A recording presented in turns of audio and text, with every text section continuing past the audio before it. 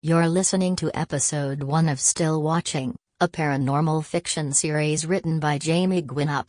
Summer nights had a surefire way of amplifying the tiniest, most mundane sounds and turning them into little aftershocks that gripped my attention against my will.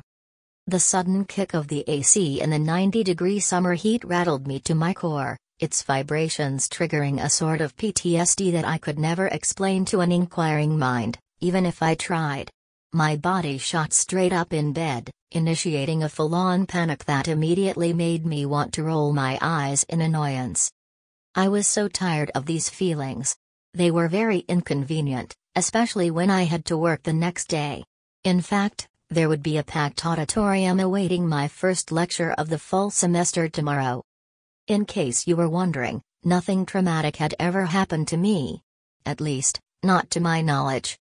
Medication was always an option, but I thought that taking it would be the same as admitting there was something wrong with me. I wasn't flawed, anyway, just gifted. It's just like my therapist, Sharon, had said. This is both a gift and a curse. You just have to find ways to cope, Sonny.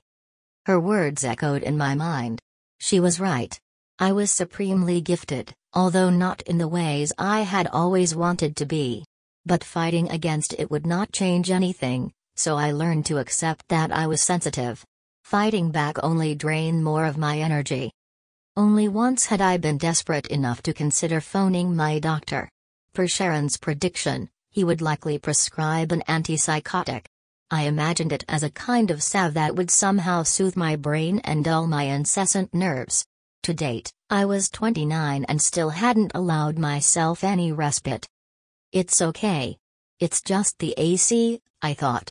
But I couldn't shake the feeling that some ominous presence lurked in the room. I could feel its warmth just like body heat emanating from someone right beside me, almost like an unwanted hug. It was nothing new, this haunting feeling. A sane person would say that there was nothing lurking there, even though every cell in my body proclaimed otherwise. The presence seemed to be hovering motionless above me, fully present, watching as I slept. When I was in elementary school, I woke up one morning and warned my grandmother of an inevitable accident that would happen on the way to school. She had become used to my prophecies, as she called them. Sometimes the premonitions would prove to be quite useful. My grandmother had learned to say anything she could to reassure me, but deep down, we both knew the truth. I could tell that she had begun to rely on the predictions on the off chance that they happened. 8 times out of 10, they would.